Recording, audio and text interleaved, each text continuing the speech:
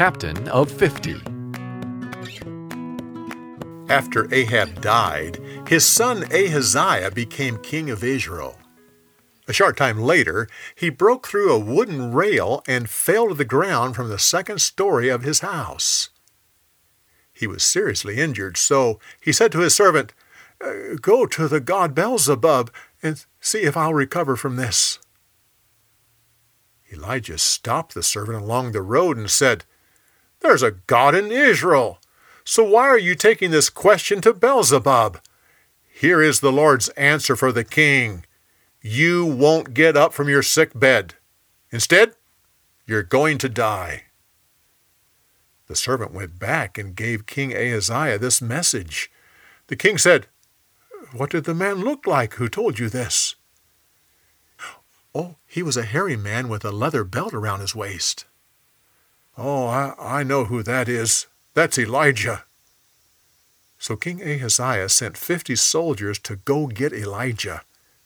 When they got to where he was staying, the prophet was sitting at the top of an embankment. The captain of the men yelled up at him, "Man of God, come down! I have orders to take you to the king."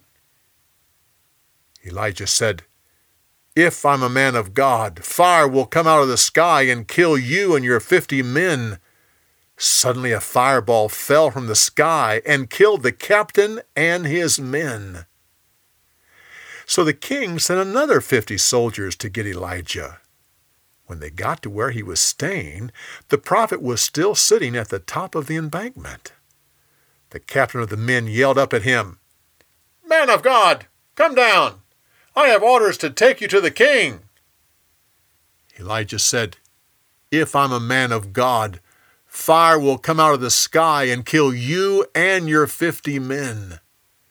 Another fireball fell from the sky and killed the captain and his men. Once again, the king sent 50 soldiers to go get Elijah. When they got to where he was staying, the captain of the men fell on his knees in front of Elijah. He said, "Man of God, please show compassion on us. Spare my life and the lives of these 50 servants of yours." The angel of the Lord said to Elijah, "Go with them. You'll be safe." So he got up and went with them.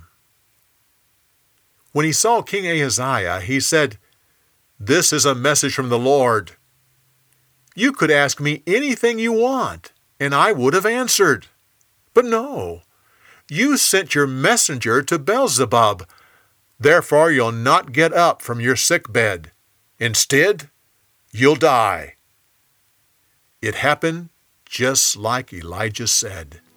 King Ahaziah died, and since he didn't have children, his brother Joram became king of Israel. For more, go to BibleTelling.org.